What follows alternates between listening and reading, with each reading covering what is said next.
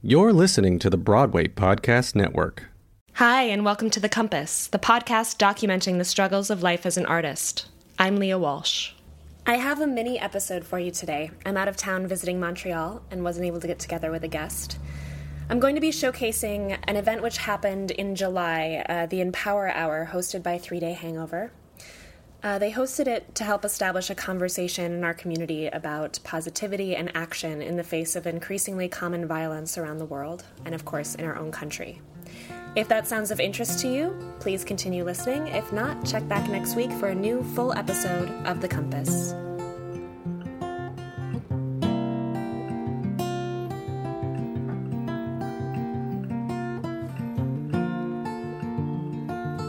Jim Houghton passed away. He had a huge heart. He founded the Signature Theater in New York City, and he took over as the head of the drama division at Juilliard in 2006, which was my second year of grad school there. He was a change maker, a creator of great community, an open-hearted friend, mentor, and family man, and he will be missed by many, many, many people.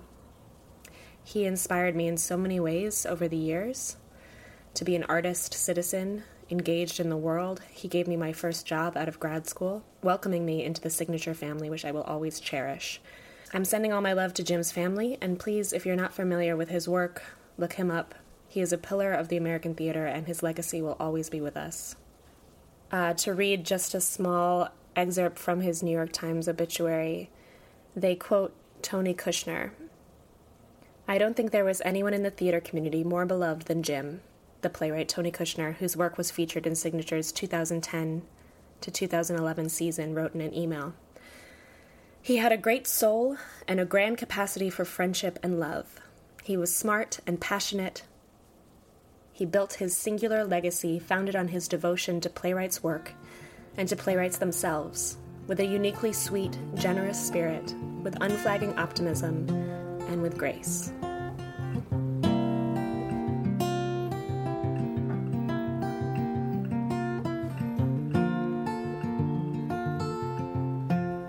I wanted to take this opportunity, this mini episode, to highlight a recent action by 3 Day Hangover, a theater company that you've heard me talk about before.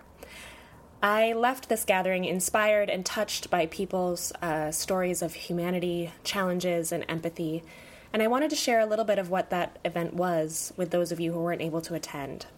Lori Walter Hudson, who was featured on episode 9, David Hudson, and Beth Gardner run the company, and they decided to hold an event they named the Empower Hour in response to the quick succession of horrific, violent events around the world, and especially in our own country, that have been happening over and over this summer. Something to build community and face-to-face conversation instead of isolation. And they partnered with Chad Goodridge, who was featured on episode 32, in producing it. I'm going to play a little snippet that I impulsively recorded at the event, but first, here's how they described it. "The violence, senselessness, rage, inequality, and inhumanity overflowing our news feeds and filling our daily life is overwhelming. With a wall of hate standing so tall before us, how can we even start to tear it down? 3 Day Hangover has decided to respond by doing what we're good at, gathering our community and making something positive happen. We're reimagining the Power Hour by presenting 3 Day Hangover's Empower Hour. 60 minutes packed with thoughtful expressions of strength, hope, and compassion that answer the question, what empowers you? On Monday, July 25th, we're going to gather together to raise a glass and celebrate all the things we're sure about. Community, creativity, bravery, and especially love as the strongest force for change we've got. We're going to harness the power of storytelling, artistic expression, and honest-to-goodness face-to-face conversation to remember what makes us strong. An amazing lineup of performers will come at you hard with magical moments to connect us, inform us, delight us, and remind us of the best angels of our nature. We'll share resources for those interested in getting educated and getting involved, and all evening we'll be raising funds for a number of organizations that advocate for social justice and gun control. We won't solve all the problems we're facing in a night, but we'll envision together what steps we can take to start to make the world a better place. Remember, each of us is a powerful force for positive change, and we're even stronger when we stand together. We hope you'll join us. Money from Pay What You Can tickets, donations, and raffle tickets, as well as a portion of the bar sales, all went to organizations such as the Urban Justice Center, New Yorkers Against Gun Violence, Cure Violence, and others. So during the event, I was extremely moved, and at one point I impulsively pulled out my phone and made a voice memo recording of a small section of the night.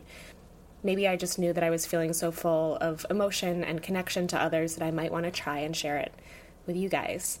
So with the blessing of the company and of the two performers you're about to hear, Rob Karma Robinson and Vichet Chum, Vichet was featured on episode 6. Again, this is an iPhone recording in a crowded room, but I hope that you can hear their beautiful words. We start just barely into the beginning of Rob reading The Atheist Love poem by Brian Dykstra. I'll read the beginning of the poem into where he begins it, and then Vichet reads a piece he wrote himself. The Atheist Love poem by Brian Dykstra. I love you, evolutionary. I love you, evolved. I love you with a living, breathing reality that was and continues to be paramount in keeping the species in existence. I love you with a love that evolved so that people would bond, so that families might fight and die for each other, so that the entirety of humankind could not only continue, but be possible. I love you with what makes us possible, with a love that saves not only lives, but our species. I love you with the echo of history, and with a love that is better today than it was 50,000 years ago, 100,000 years ago, because it grew and improved and got better. Because it is the nature of evolution to make modifications that strengthen and toughen and work. It works. It works better because it evolved. It is not some spiritual creation that is given to us. It doesn't happen to us. It has grown in us. We've grown it to make our lives better, to make each other better. I love you because loving you, my life is better. No. It's too shallow. Better even than that. It makes my life possible. I love you because loving you, our life is possible. Not because it was prescribed by a deity, but because it was forged in our history, in our DNA, and what it is that makes us human. I love you better than any religious magic that was bestowed by a loving, caring God creating us in His image. I love you better than that. I love you from the march of prehistory handed down through the ages, carried within the images of people like us, leading back through branches and family trees and evolutionary ladders, and refined like brain waves, like speech, like blood cells, like music, like fingerprints, like spinal fluid. I love you, evolved. I love you, evolutionary. I love you like only a sentient being can. Without God in the way. Without voodoo. Without some spiritual recipe we prescribe and manufacture and give away to a deity we rely on, because we can't take credit for loving each other this much. Because for some reason, we keep believing that there is no way we're worth it. That's what everybody tells us. We're not worth it. Not without some God handing out this otherwise unknowable gift. Well, fuck that! I got this gift from my ancestors, and I thank them for it. And it's mine. Like this is my hand, and I extend my hand, and I offer my love. Because it is something to be reckoned with.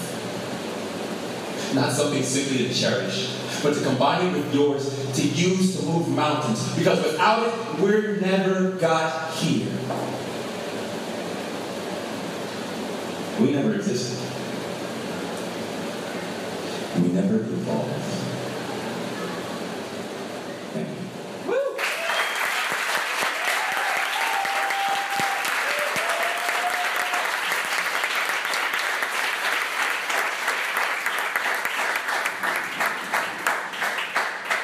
So next up we've got Vichet Chum.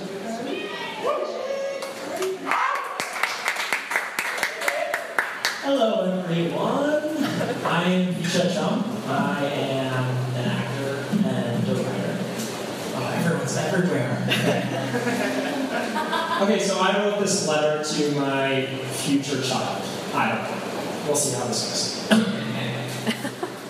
Dear future chum, I speak to you from 2016, a year in which lots of crazy, fucked up things have gone down.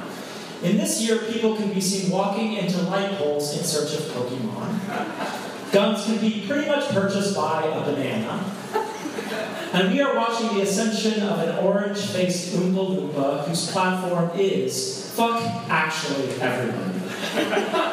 These are bizarro times. But let's not fool ourselves and believe that this is altogether different from years past. The difference is now we can, for better or for worse, share our awfulness at hyperspeed. And then we can share it, and share it, and share it, until we've forgotten about it, or we can move on to the next. What's up from 2016? Future chum. I'm actually writing to you because some friends and colleagues asked me to swing by a bar to talk to some people about what empowers me. Immediately, I remember the first moment I really stumbled upon James Baldwin's words at a bookshop in Vermont. It was a letter he had written to his nephew. It is brimming with complicated candor and familial love that I simply could not shake. Baldwin outlines what the world will be like for his nephew as a black man. And in the face of so much adversity, Baldwin encourages his nephew to keep going. It will be hard, James, that you come from sturdy peasant stock, men who picked cotton, dammed rivers, built railroads, and in the teeth of the most terrifying odds, achieved an unassailable and monumental dignity. So I write to you, future chum, in hopes that this will actually empower me to feel proud of the life that I have lived thus far, in the time that I have lived. Your grandparents immigrated from Cambodia, which is a fucking long way away from here, because something really bad happened against their will. That ended. They made their way to Thailand, made their way to the Philippines, made their way to Texas and Virginia, settled in cowboy country, and gave birth to 2 kiddos whose stories began way before they were born into the world. But isn't that true about everyone? Isn't that true about the story of this country? It begins long before we can imagine it.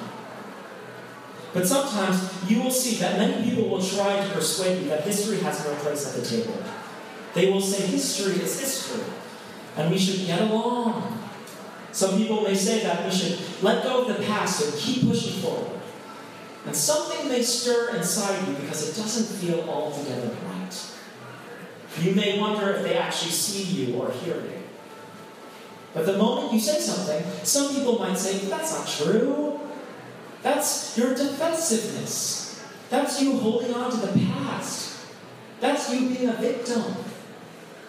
And then you may encounter people who will remarkably want nothing of you.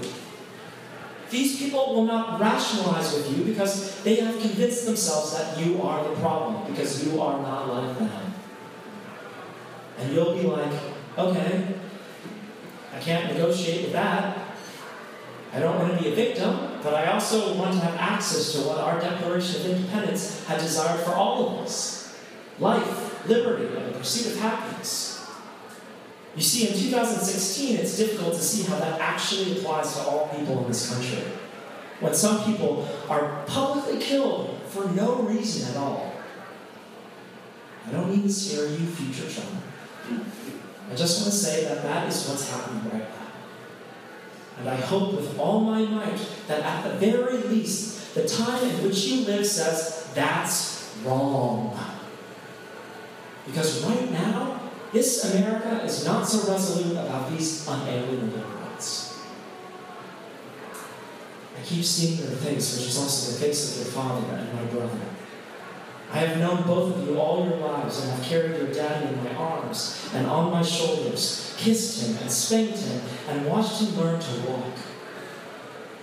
I don't know if you have known anybody from that far back, if you have loved anybody that long, first as an infant, then as a child, then as a man. You gain a strange perspective on time and human pain and effort. This is the part of James Baldwin's letter to his nephew that I'm most moved by. not its bigness, the way it evokes important ideological ideas, his honesty about the rotten state of Denmark or America. But what prevails and moves me the most is its premise, an uncle writing to his nephew. Because when I write this to you, my future child, I think of all the things I hope for you in your time as somebody I love. I hope that you engage with people in kindness and truth. I hope that you think beyond being part of an immediate family, but part of the greater family that stirs just like you. I hope that when you feel uncomfortable, or scared, or weak, or vulnerable, or silly around people you don't know or understand, that you take a breath, walk forward, and introduce yourself. I hope that you use history to create your own. I hope that 2016's sunburnt Voldemort is a line on a Trivial Pursuit card, and for the love of God, you just can't remember his name. Yes. From James Baldwin. You don't be afraid. I said it was intended that you should perish, but never being allowed to go beyond and behind the white man's definition, by never being allowed to spell it properly. You have, and many of us have, defeated this intention. And by a terrible law, a terrible paradox, these innocents who believe that your imprisonment made them safe are losing their grasp of reality. But these men are your brothers. Your lost younger brothers. And if the word integration means anything, this is what it means. That we, with love, shall force our brothers to see themselves as they are, to cease fleeing from reality and begin to change it. For this is your home, my friend. Do not be driven from it. Great men have done great things here and will again. And we can make America what America must become. Make America what America must become. Love, James Baldwin, and past and hopeful John. Thanks.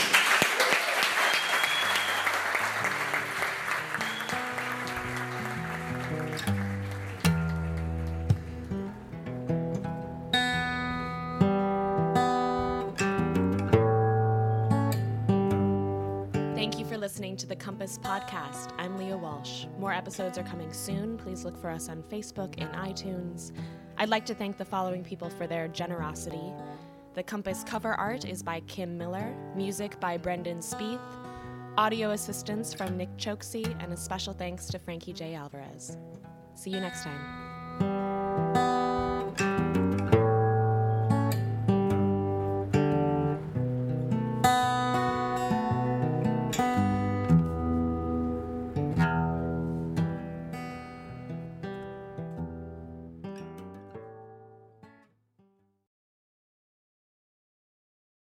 Hey, it's Leslie Odom Jr. here on the Broadway Podcast Network to tell you about the Rise Theater Directory, a program of Maestro Music. Rise is a national online resource designed to connect and empower backstage and administrative and creative theater professionals from underrepresented backgrounds. If you work or aspire to work in the theater community, this can help you find your next project. And if you hire theater professionals, search the Rise Theater Directory to find your next team. Create your profile now and get more information by visiting risetheater.org. That's theater with an RERISETHEATRE.org, because only together we rise.